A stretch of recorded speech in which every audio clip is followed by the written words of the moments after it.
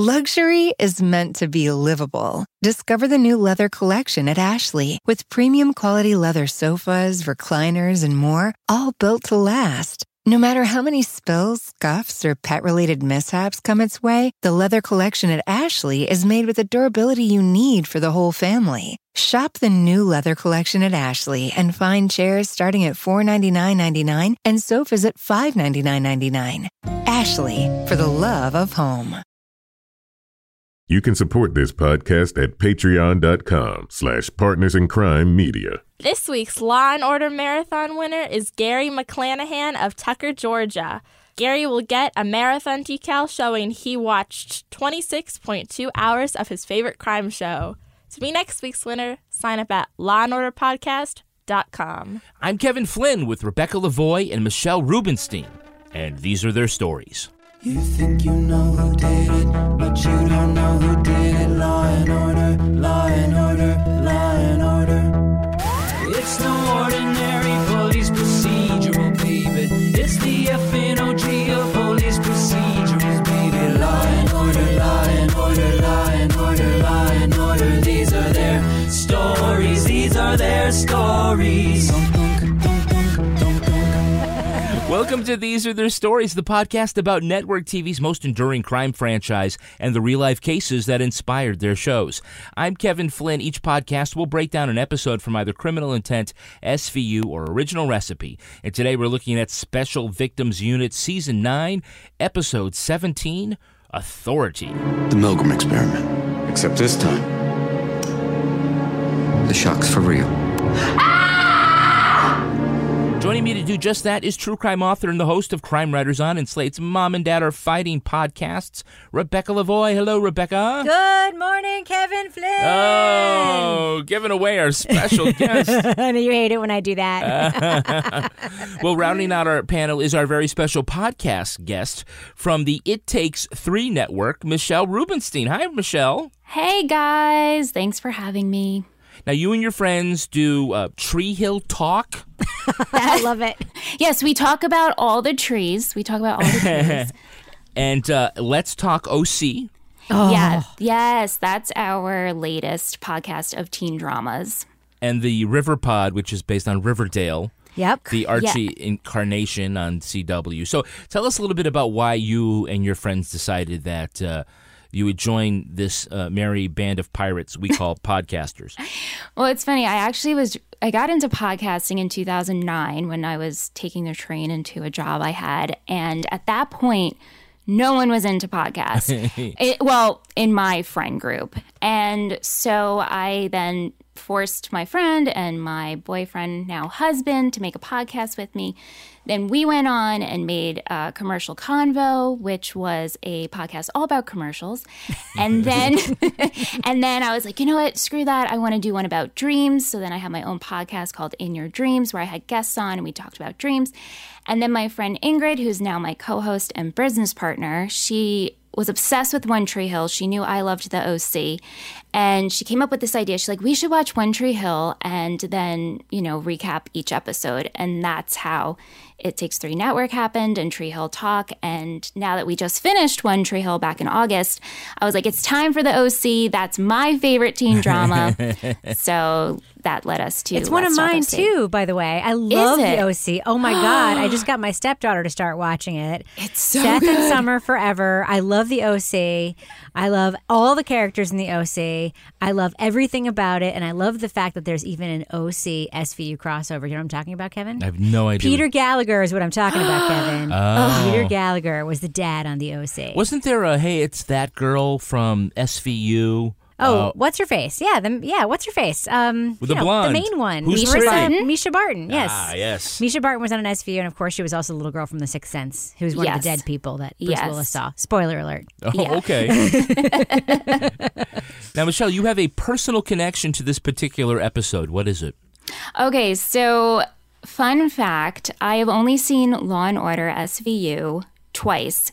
Once because my sister was on this particular episode, and twice, again, to watch this episode for this special podcast episode. I have never seen any other Law & Order episodes or any really criminal shows. But yeah, my sister was an extra on this particular episode of SVU. The pillow fight scene.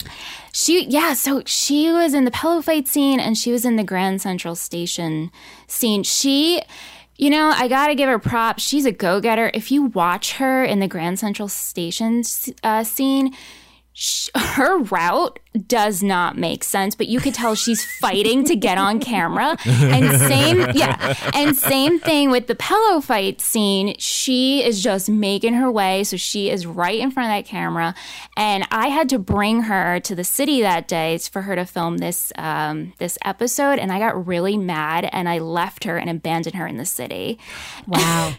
Was there a chance you could have been on this episode?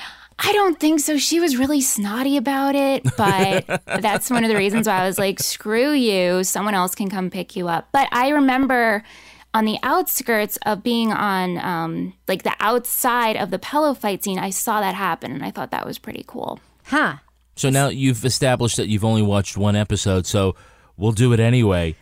What's your favorite detective team? Favorite Law & Order detective team. So it's really funny.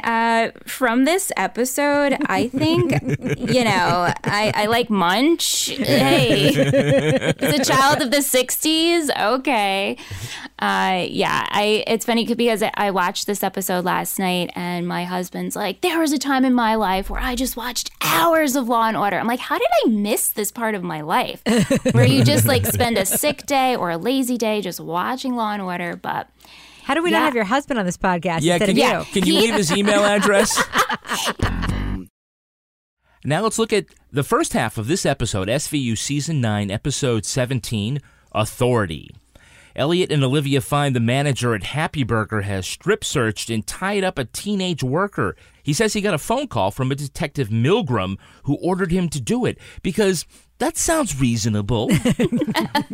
But there is no Detective Milgram, so who is it behind this prank phone call? So what do we have on this phone freak? Phone call's a dead end. They used a prepaid card on a payphone at the public library in Midtown. So maybe the library has surveillance cameras. Not a chance. Librarians took on Big Brother, so it wouldn't be able to monitor what you and I are reading. Trace the guy who bought the airtime. Taru tried. The card was one of a batch sold at the Value Mart uptown. They can't tell who bought the individual card. He's either really lucky or damn good. Well, my money's on good. By using surveillance video from where the phone cards were purchased, the detectives home in on Merritt Rook, who is just Robin Williams in a pair of glasses, so we know he did it. He says he went fishing during the crime, but after calling all of his alibi witnesses, who were Mrs. Doubtfire, Popeye, Teddy Roosevelt, the genie from Aladdin, they realize it's just Rook on the other end of the phone. What a mastermind! Rook defends himself at trial because, well, that's how we just get more Robin Williams that way. He says he gives away those phone cards to homeless people, and the photo of him at the library at the time of the prank call was altered by crime technicians. He argues that the jurors shouldn't be sheep, should think for themselves, carpe diem, captain my captain, nanu nanu, I gotta go see about a girl, good morning Vietnam, case dismissed. But since the show is only half over, we know we haven't seen the last of this guy.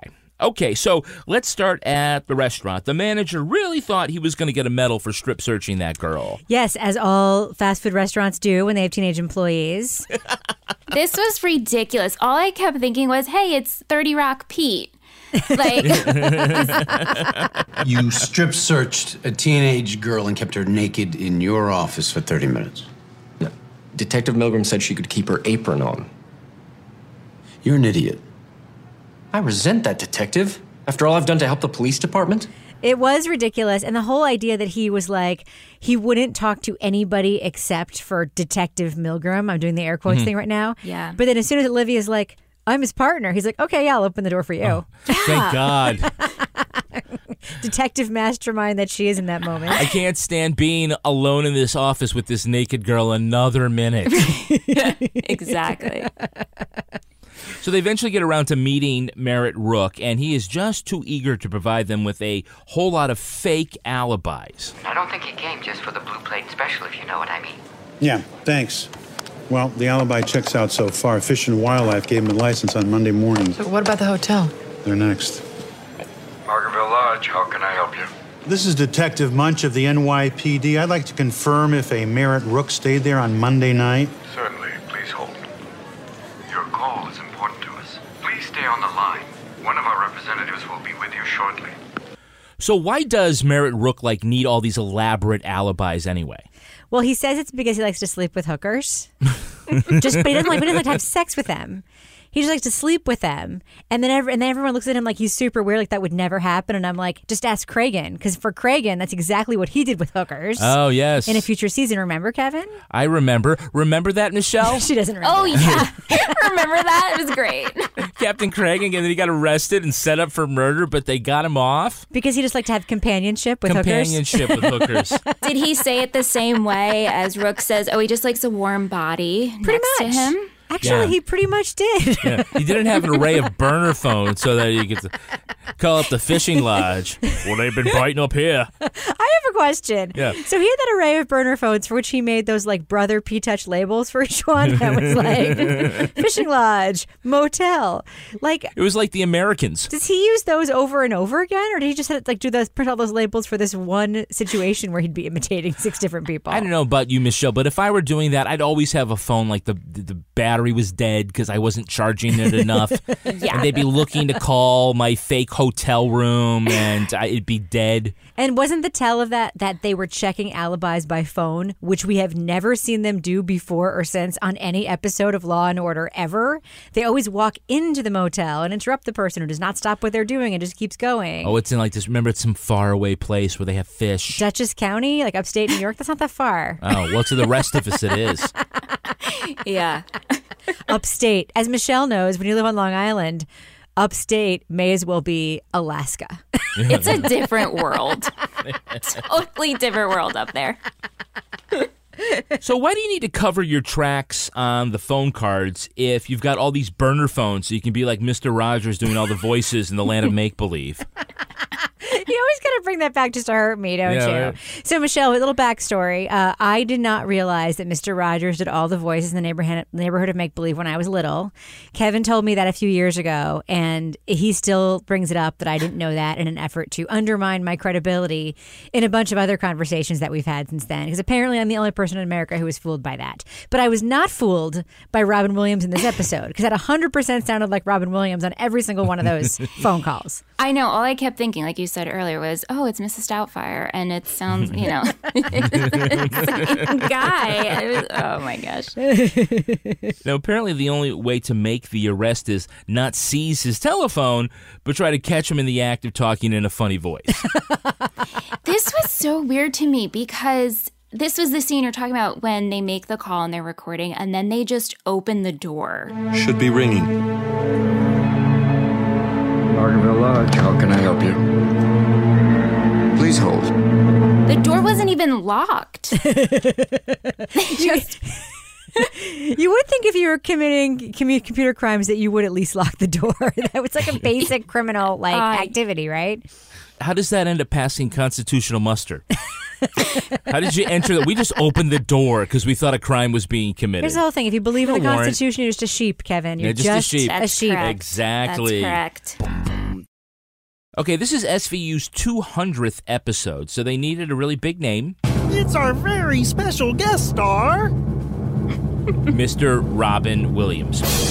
Yay! Playing Merritt Rook. No, you mean serious actor version of Robert Williams playing Merritt Rook. Yes. My wife died 3 years ago. I miss her terribly. Sometimes when the pain gets really bad, I go out and look for someone who looks like Juliet, and I bring her home. Well, yeah, I mean, Robin Williams has had so many great roles. I mean, he was, of course, Mork and Mindy, Good Morning Vietnam, Dead Poets Society, Mrs. Doubtfire, Aladdin, Night at the Museum, and a bunch of other shit. Patch Adams, Good Will Hunting. He had World According to Garp. He had a very broad career, which is surprising for, the crazy guy who looks like he's on cocaine, improving like mad on The Tonight Show. He did a lot of dramatic stuff. He worked with a lot of great actors. He was in a lot of indie things. And, you know, I don't think that we really think awful lot about sort of the breadth of his career. As far as guest stars go, and, you know, we're all aware of Robin Williams, how do you think he did in this episode? Well, he received an Emmy nomination for the guest starring role. So do you think he deserved it? No, I think it was more like an Elliot, watch out, someone else is here to chew the scenery situation with this Robin Williams guest star. Here's the thing, like, rest in peace, Robin Williams, right? We don't want to, talk too much smack about somebody who's no longer with us and died in a very tragic way. That being said, I do blame Robin Williams for making comedians everywhere feel as if their real calling is as a dramatic actor. Like, that's Robin Williams' fault as far as I'm concerned. This was not the best example of this dramatic acting. At least not to me. As you said, just putting on the glasses does not make a serious man all by itself. No, but I guess if he shaves his head and has those glasses, then he's the bad guy in 1 hour photo. Yes. And just a little creepier. Yes, that's true. Yeah. So, I mean, obviously the Academy really loves these guest appearances. They do. You know, how come Didi Cohn didn't get the... I was just going to mention Frenchie. the nomination. Okay, well, let's move on. I mean, because I actually get to play, like, all the jingles this episode. We're going to go to our Hey, It's That Girl. Hey, it's that girl. So I think you guys are pretty good here. Can you name the actress who played the nurse? No other name, just nurse. I know. Who is that? Didi Khan, and she played Frenchie. Mr. Rook lost it. Said he'd kill Dr. Slifkin. We had to call security to escort him out. I gotta run. Premature labor on the way. Yeah, it's beauty school dropout herself, Didi Khan. Do you know that she was a finalist for the role of Olive Oyl in the 1980 movie? Color me not surprised. She would have been an awesome Olive Oyl. Co-starring whom? Robin Williams. Robin Williams, exactly. Maybe they remained friends after that. Yeah, she has like just this really unique voice, which I think is, even if you didn't see her, you would automatically She's the know brunette Carol Kane is what she is, pretty much. Yeah, and honestly, I mean, in that scene, I didn't recognize her, but if I closed my eyes, I knew who she was. Yeah, and you can kind of like tell like that dialogue was for her. It's like, oh, what happened to the doc? I just like how she's like, oh, it's time for a premature birth, and just scurried away. It's like, okay, bye. I do like how she had the amazing recall. It's like Chopper's radar. She was able to call up the other case. Like, I mean, this is a nurse, right, in a maternity ward who's probably been present for thousands of deliveries, you know, some of which have gone wrong, but she was able to remember that exact one and all of the details down to the minute. It's very exciting for her. We also get to see somebody before they were famous. Before they were famous. Who was the actress who played Trini, the hamburger girl? I begged him to stop, but he didn't. Any idea? That I don't know. I No. don't. I missed that one. That's Monica Raymond. She plays Gabriella Dawson on Chicago Fire. You said before they were famous. Not before they were on a C show in a C part. Come on. Well, it's also the Dick Wolf universe, It's but true. but again, like I said, I wanted to play all my jingles. So you also pointed out our Hey, It's That Guy. Hey, it's that guy. So Michelle, I know that you know this, but I'm going to turn it on Rebecca. Can you name the actor who played the restaurant manager? No, I can't. That's Scott Adsid. I told her to get her thieving little butt into my office. Pronto. And Michelle, what's his famous role? He played Pete on 30 Rock. Yeah, Pete Hornberger, one of the writers in that writing room. Yeah. Yep. Not the one with the hat. Right. The one with the bald head. And can anyone name who our protest leader was? Oh, yes, I can. That was Mo Rocca. Yes. Maurice Albert Rocca himself. Oh. We are here to celebrate the unexpected. From CBS 60 Minutes, as well as Wait, Wait, Don't Tell Me on NPR. Yeah, a bunch of stuff. So Mo Rocca graduated from Harvard. He got his start in the, and I'm not making this up, the Southeast Asian tour of Greece. I was waiting for you to take that sip. Playing to tell you who? that. I don't know. Not Was Danny. he Kanicki? Oh, gosh. Did you hear him in his voice? A hickey from Kanicki. It's like a Hallmark card. Exactly. Yeah, so he got his big break on The Daily Show, and now he is the host of the National Geographic Bee and creator of the cooking show My Grandmother's Ravioli. Huh. Okay. So I think this was I don't want to say playing against type, but that was a really unusual part for him. But he's also a correspondent on 60 Minutes, is he not? Which is super weird. I didn't even know he did that. I just or remember CBS This Morning, like CBS one of those Sunday like morning, CBS news shows. No, but he's on CBS News. He has Mobituaries is the name of his feature. He represents himself at trial, and I actually think that Merritt Rook argues a good case that he didn't have anything to do with it. I mean, he obviously did, but I think he made a good argument that you don't have enough on me. We have records proving a call was made to the Happy Burger at that time from a phone card you purchased. Which I told you I give out to the homeless. And isn't it a known fact that the homeless hang out at the library? And given the mental stability of many of the homeless, couldn't it have been one of them that made this call? I mean, what do they have? Him just imitating people on the phone, right? I mean... Well, like he said, they had the phone cards, which he says he gave away to homeless people Right. who also hang out at the library. I did and enjoy- a photograph of him yes. at the library or near the library at the time the phone call was made. I gotta say, I really did enjoy somebody calling bullshit on the bullshit forensics on this show. This was like a moment for me where I was like, yes. Because one of the things they always do in these SVU shows is they always just like rush the evidentiary stuff, and they love putting it up on PowerPoints, and they love like being like, here's the computer enhanced photo, which by the way, as viewers, we're like, oh, that's definitely Robin Williams. But if you're not definitely Robin Williams, just a regular guy, it's actually kind of a decent argument that is, you know, he's like, the computer was making a guess, and the guy's like, an educated guess, and he's like, it's still a guess. Yeah. And then he quotes Wendell Berry randomly. Anyway, I actually think he did a pretty good job defending himself, as defending oneself goes. Yeah. Luxury is meant to be livable. Discover the new leather collection at Ashley with premium quality leather sofas, recliners, and more, all built to last.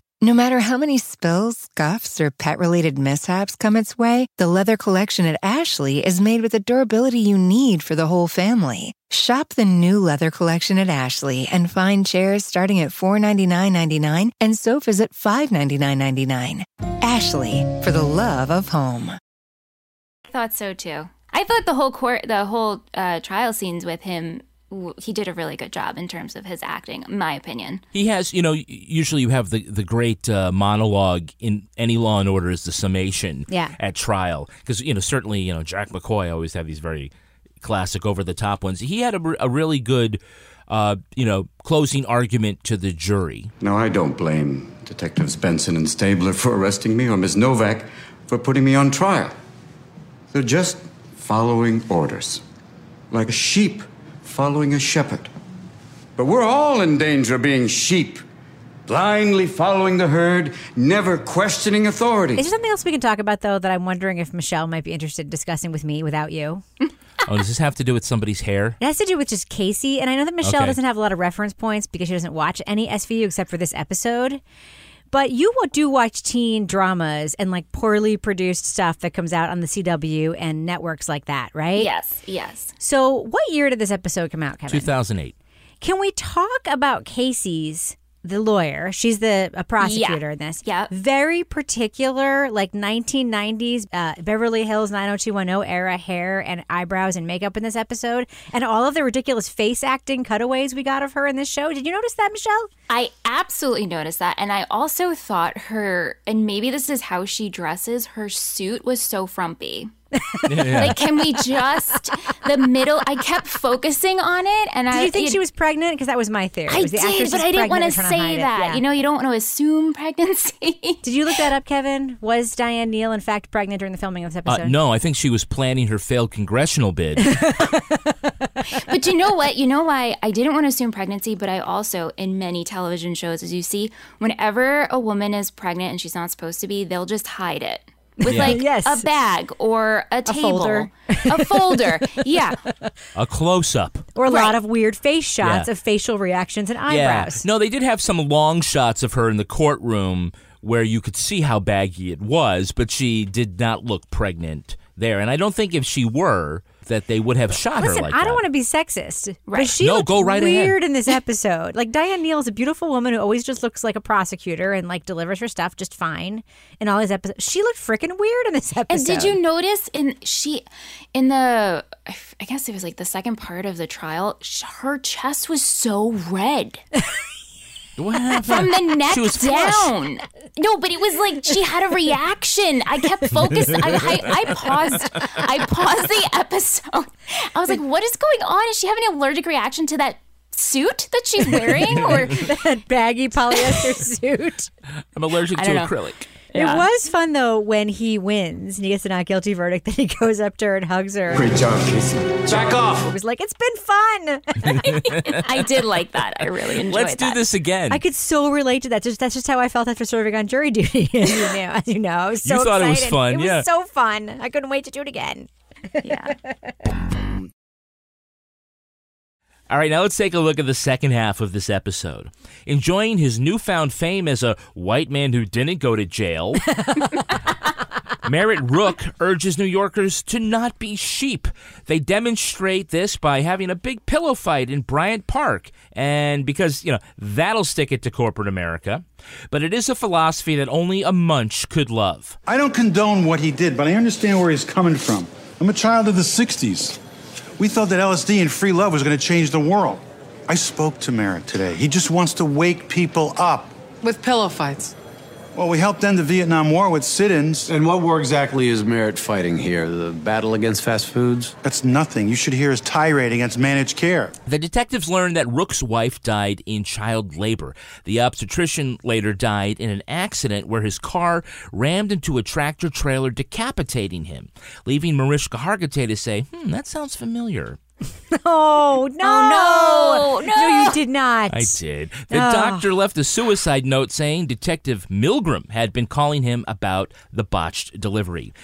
Now, thinking that this is enough for an arrest, they find Rook at Grand Central Station, where hundreds of his followers prove they are not sheep by freezing simultaneously when someone blows a whistle. Because that's what that means. So Benson collars Rook, but believing he has a bomb, she disappears in the crowd with him. Elliot tracks them to a recording studio where Rook met his wife.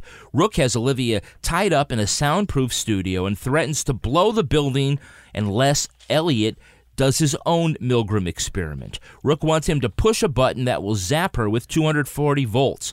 But under the weight of an Emmy-nominated performance, Elliot still refuses to press the buttons.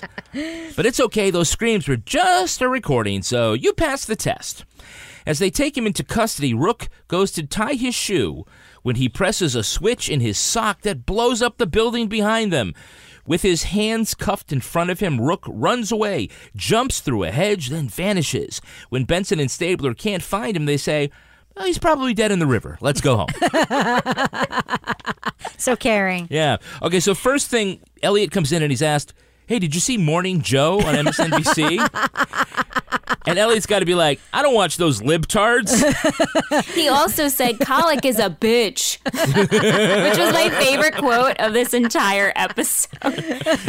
I'm a man, and even I don't like a colicky baby. Gratuitous promotion of Joe Scarborough. Yeah. Yeah, that too. Yeah. I'm gonna start by asking you the obvious question. What's with the sheep? You mean Elliot here? Yeah. You gotta admit, Elliot's pretty damn cute. Now, the great detail is that Rook comes on and he has a sheep and he named it Elliot.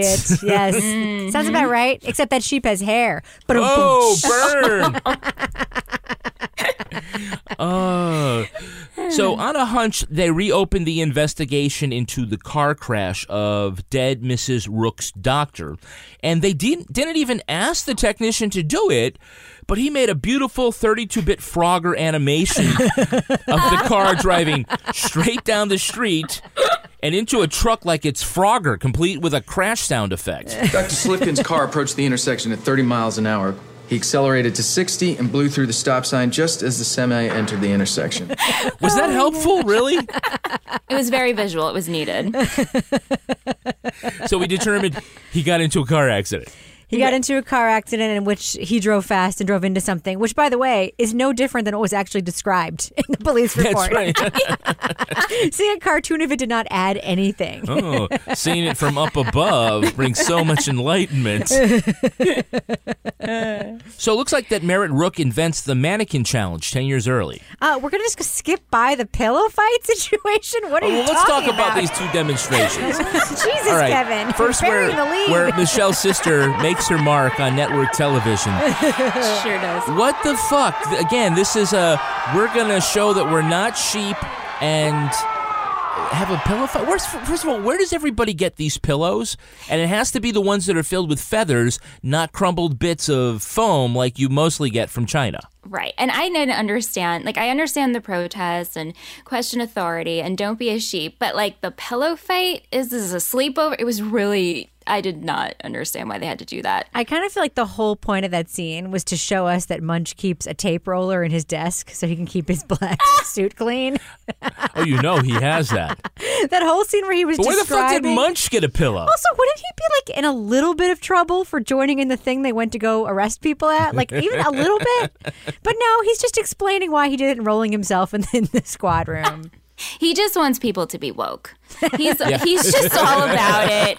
Like he said, he's a child of the 60s and, you know, you should question it a little bit. Yeah, he's looking like he's 60 too in this. Yeah. He's not wearing well around the edges. He looks older than Kragen. Okay, now you can talk about the mannequin challenge. Everyone looks older than Kragen, Kevin. Kragen has aged backwards this whole series. We've established that many times. Now we can talk about the mannequin challenge. Okay, yeah, so the second thing is let's go to Grand Central Station. And again, I don't know, this flash mob of the boringest flash mob ever. Yeah. Again, I'm like, what does this prove? Yeah, I didn't really understand. And I mean, I don't know. And the fact that he became a part of the improv act, so he's being a sheep by listening, or that was the point of it. Maybe I missed the point of it. It's the exact opposite of the scene in Dead Poets Society. Yeah. Where it's like, everybody do your thing. How does freeze. I mean, Mo Rocca is clearly like his lieutenant, right? Like he's like his. Yeah, where's Mo Rocca come from anyway? Yeah, really. I have a bullhorn and a whistle, so I'll be in charge. Right. Can I tell you something that I learned in this part of the episode that was very comforting to me? Yeah. Is that sound engineers who work for NASA basically do exactly what sound engineers do in recording studios, which means, by extension, I could work at NASA, like no problem. Hey, that's great. Badass. I told you I was going to use all the sound effects. Every single one. Yeah, I'll have to find a way to mention Hudson University. We are Hudson, where the bad guys go to school. No one went there. There you go. Yeah. And Profaci. Oh, Profaci. So Robin Williams worked with Robert De Niro, Dustin Hoffman, Steven Spielberg, Robert Altman, Mike Nichols, Francis Ford Coppola, Ivan Reitman, Woody Allen. But it was in the hands of SVU director David Platt that he was able to dig deep and emote the phrase, "Push the button!" And I held my wife's hand, and I watched her bleed to death. I put my faith in a little god in a white coat, and he killed my wife and son! Push the button! So that was a pretty intense scene. It was weird because, like, you hear, like, the Robin Williams voice, and then you would also hear the voice. There's nothing intense about that scene. Nothing. It's ruined by the fact that he turns off the lights in the recording studio. Like, as a viewer, I never for a second believed that Livy was actually getting shocked by that stupid button. Not even for a little second. Her scream sounded like he just said, "Hey, scream, I'm going to record you." They didn't sound live. But second, like, why turn off the lights? Like, why do that? So he can't see that she's not screaming. That's the experiment, Rebecca. God damn it. The experiment was they were in a different room with a wall between them. You're talking about the real Milgram experiment. Michelle, how much do you, they explained it in the episode, but how much do you know about the Milgram experiment? Honestly, not much. I did some research today because I know there's bits that are based off of, every Law & Order episode is based off real events. So I just did a quick search, but I really don't know much. Yeah, this happened, I believe, in the 50s, and I've seen, the archival film of it. And basically, it would be a guy sitting at a table with some buttons or a switch, and he was told by, a guy in a lab coat that for this experiment, there was somebody on the other side of the wall wired up, and I think they had to ask a question, and when they got it wrong, they would... Yeah, and they would zap them, and they weren't really being zapped, but it was to see like how far would this guy go. The whole conceit was how far will people go to hurt other people when they're told this is the confines of the experiment, you have to do it. Right. It was the I'm only following orders experiment. It's basically what it was. Yeah. Which is how you get a girl naked in a burger joint. Because it's the same thing. It's like how, you believe. Want the same expert advice you get from the pros in the store while shopping online at DiscountTire.com? Meet Treadwell, your personal online tire guide that matches you with the perfect tire for your vehicle. Get your best match in 1 minute or less with Treadwell by Discount Tire. Luxury is meant to be livable. Discover the new leather collection at Ashley with premium quality leather sofas, recliners, and more, all built to last. No matter how many spills, scuffs, or pet-related mishaps come its way, the leather collection at Ashley is made with the durability you need for the whole family. Shop the new leather collection at Ashley and find chairs starting at $499.99 and sofas at $599.99. Ashley, for the love of home. If it's an authority figure, how far will you go? But here's the thing. The Milgram experiment, like they're taking notes and like getting data from that. Does Robin Williams even know that manager actually got that girl naked in the burger joint? He wouldn't even know because he's not on the phone anymore. Yeah, I guess. Oh, yeah, that's true. You're saying there's a plot hole? I'm saying there's a plot hole. Oh, okay. More than one, but that is one of them. It's funny because Elliot won't push the button, but if it was the other way around, Olivia would be like, I'll fucking push the button. So would I. That's right. Come in and bitch about your colicky baby and my barren womb. Fuck you.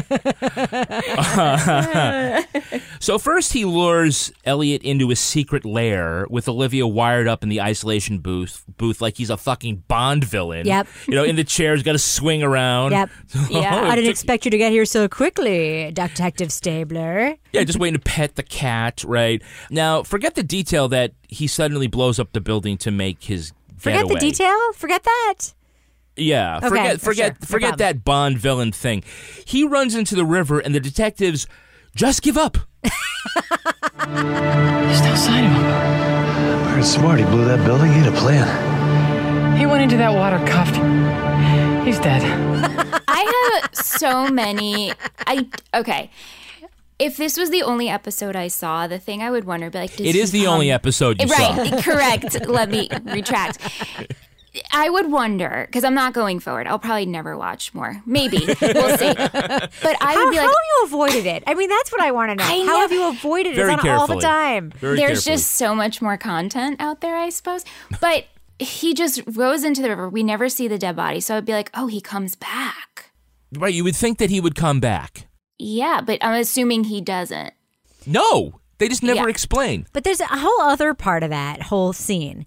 Elliot and Liv like do an awesome running scene here. So Robin Williams takes off and he's running, and you're like, oh, those cops are definitely going to catch him because they look like they're athletes and they're running. They're running, and he's kind of like doing this weird thing with his hips, with his hands in front of him. Chasing him through the park. They go to the playground. Then he goes into what is clearly a path between two bushes. They arrive at that same path between two bushes, and they're like, wait. How do we get between these bushes? It's like, go through the same they stopped at the bushes. path that he went through. Like, you just saw him go through that path. You think there are thorns in those bushes? Should we maybe be careful? One after another? But I also didn't understand how they didn't hear a splash. Yeah. Right, they jump through the bushes, and then it tees at the river, and they're like, we don't know where he went. I'm like, I don't know, there's two of you. One go left, one go right. Right. It's not or like, look down to see if there's a boat. I didn't even look down. I don't know. And the whole assertion is, if he went in there, he's dead. Then they just walk away. Like, even if that's true, don't you stand there and call people and get them to come check? But he's obviously a Bond villain. So did he escape in his hovercraft or? Right. And my question for you guys is, was Merritt planning on killing himself with the bomb this whole time if he didn't get caught, or did he really want to suffer and drown if he went into the body of water, the East River? This is the plot hole because at the time he's at Grand Central Station, he's been acquitted of all charges. he's got every reason to believe that he's never going to be arrested. Right. But in that same moment, he also has on standby, he has an abandoned recording studio that is already wired with a remote device that he keeps in his sock. Yes. Just in case he has to make a getaway. Yes. And let's be real. The other charges they were going to bring, that he made a phone call that made somebody commit suicide, like, he's not going to get convicted of that either. No. Like, that's not even a thing. There was a thing in, like, Massachusetts with those 2 teenagers, but she literally told that other guy, like, 100 times to commit suicide. He was just making a phone call. Well, he already knows how to work a jury. He does. Casey's no match for him. No, she isn't with those eyebrows and that baggy suit. Yeah. And the rash. Yeah, remember we spent... She ate strawberries before they taped. It's not her fault. Oh, that's it. Okay. Remember, they will spend all day making someone create a cartoon recreation of a car accident from 5 years ago based on a hunch. But you can't call for backup when you find a felon who was just here a minute ago. I mean, did they go back to the office and they were just, he's in the river. That's it. Yeah, and I need a new set of handcuffs. Sheep can't swim, so we shouldn't worry about it. Right. I think it'd be great is like back on Morning Joe. That producer is like, hey, you remember the guy who came on with the sheep Who's a week taking care ago? of the sheep, by the way? Where is he keeping the sheep? Where's and who's taking Elliot? care of it? Yeah. We see he lives in an apartment. Where is he keeping this damn sheep? I don't know. Yeah. I don't know. Not at the record studio. It just blew up. But the producer would be like, hey, Joe, remember that guy? Well, he just escaped from the police, handcuffed, and disappeared into the river. And they'd be like, yeah, I don't think we'll cover that. All right, let's take a look at the real-life story that inspired this episode. It's time for Ripped from the Headlines. Can't wait. You think you know who did it. You think you know who did it. But you don't know who did it. You don't know who did it. Ripped from the headlines. This episode was inspired by a strip search scam at a Kentucky McDonald's in 2004. Shut up. A man who said he was a police officer called the restaurant and told assistant manager Donna Summers one of her employees was wanted for theft. After describing a woman who looked like cashier Louise Ogborn, the manager brought her into the back office. The caller ordered Summers to strip search the employee. After an hour of keeping the naked woman in the office, Summers told the caller she needed to work the counter. The caller told her to have someone she trusted watch Ogborn, so she called her fiancé, Walter Nix. Over the next 2 hours, upon the direction of the caller, Nix forced Ogborn to dance naked, do jumping jacks, and perform oral sex on him. What? Jeez. Summers eventually became suspicious and confronted the caller, who hung up. Police linked the hoax to 70 others across the US, but none were this serious. They traced the phone card used to David Stewart of Massachusetts. In 2006, a Kentucky jury found him not guilty of charges connected to the crime, but police say that after Stewart's arrest, the hoax phone call stopped.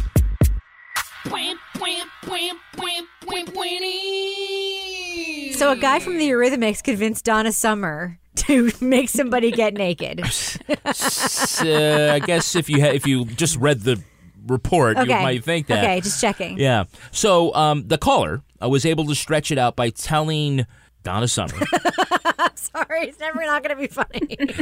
that the rest of the police in town were busy, but on their way.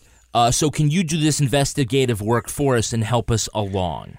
It's crazy. So knowing what we've talked about the willingness to please authority, can you? Why are you laughing?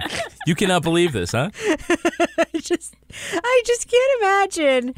Like, having worked a number of retail type jobs growing up and even as an adult, throughout the years, having those kinds of jobs. If you run a McDonald's, you've got other shit to do besides conduct a private dick investigation on the behest of a telephone stranger. Doesn't she have to put the fries in the basket? Well, here's the thing. Yes. Yeah. There was a lot of pressure because the naked girl was not at the counter, right? And the orders were backing up and the manager was there and she's telling the police officer, and I say that with air quotes, I've got to go. So that's why he's okay, well, you need to get somebody else to watch her. And that's when she called her fiancé. Anyway, while police in Kentucky had traced that phone call to Florida. They learned that there was a detective in Massachusetts already working on this case.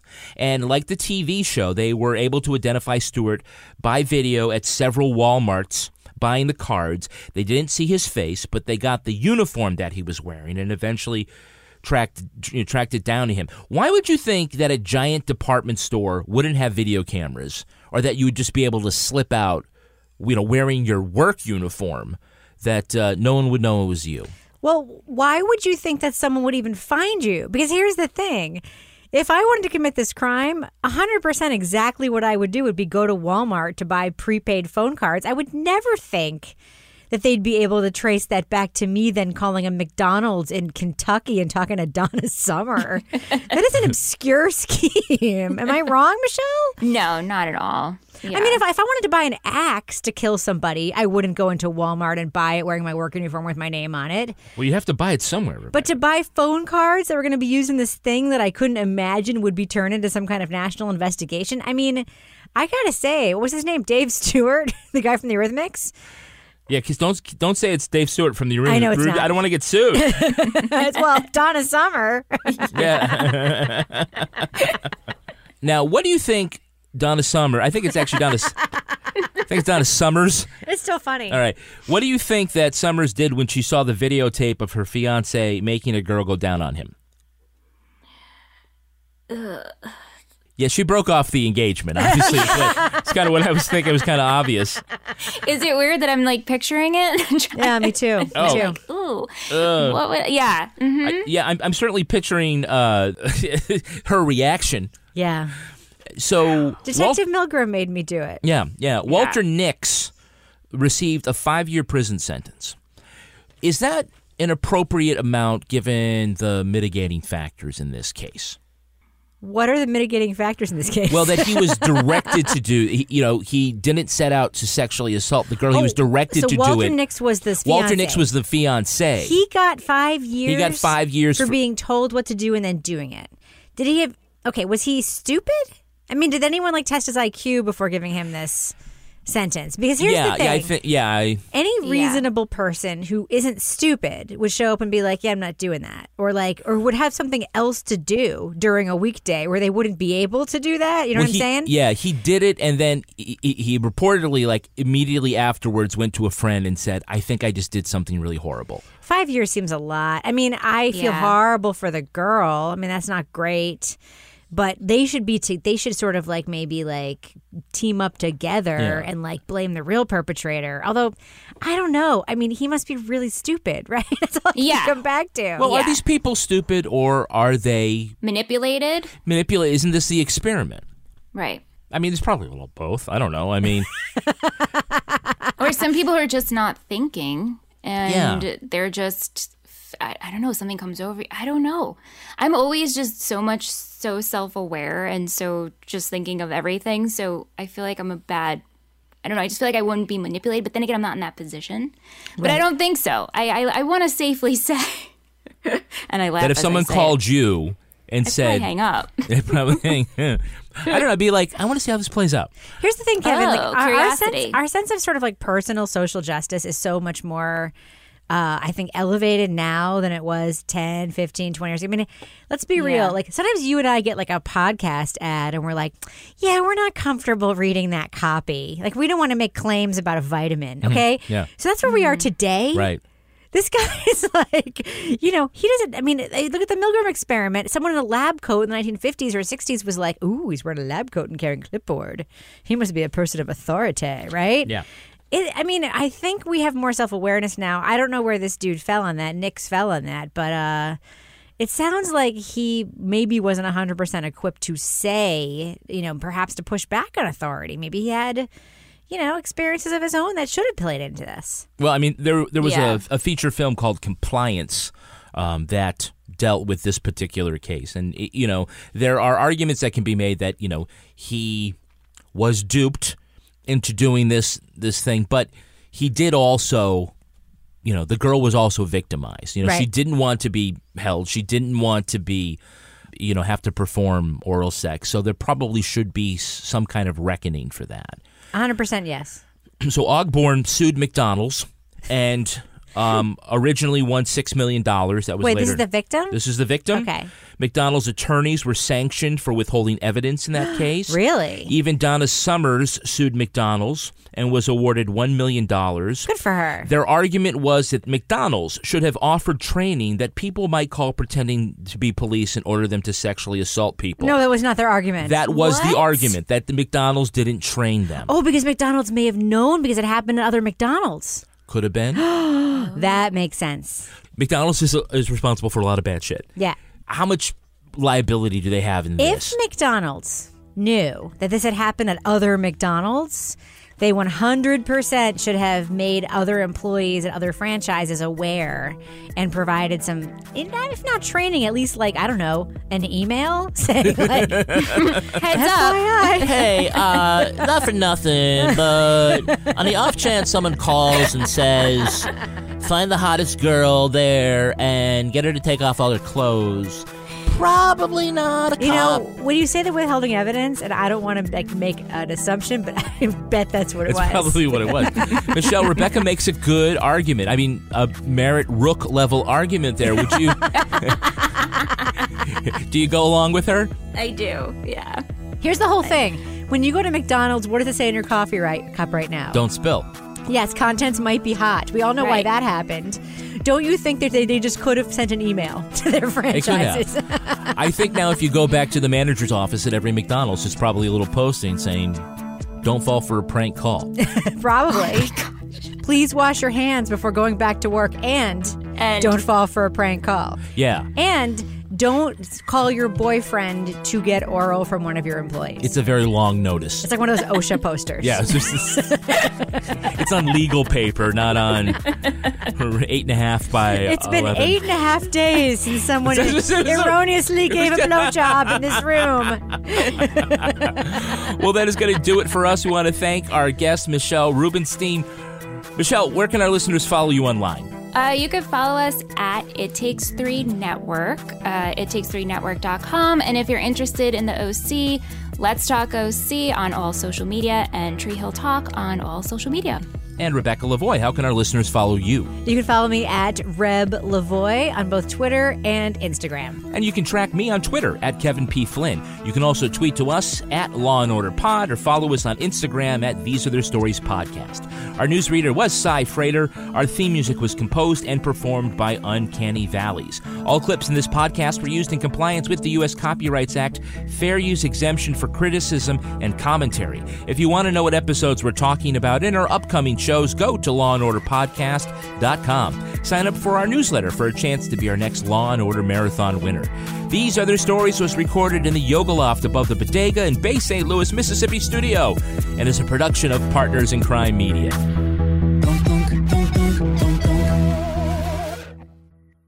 Luxury is meant to be livable. Discover the new leather collection at Ashley with premium quality leather sofas, recliners, and more, all built to last. No matter how many spills, scuffs, or pet-related mishaps come its way, the leather collection at Ashley is made with the durability you need for the whole family. Shop the new leather collection at Ashley and find chairs starting at $499.99 and sofas at $599.99. Ashley, for the love of home.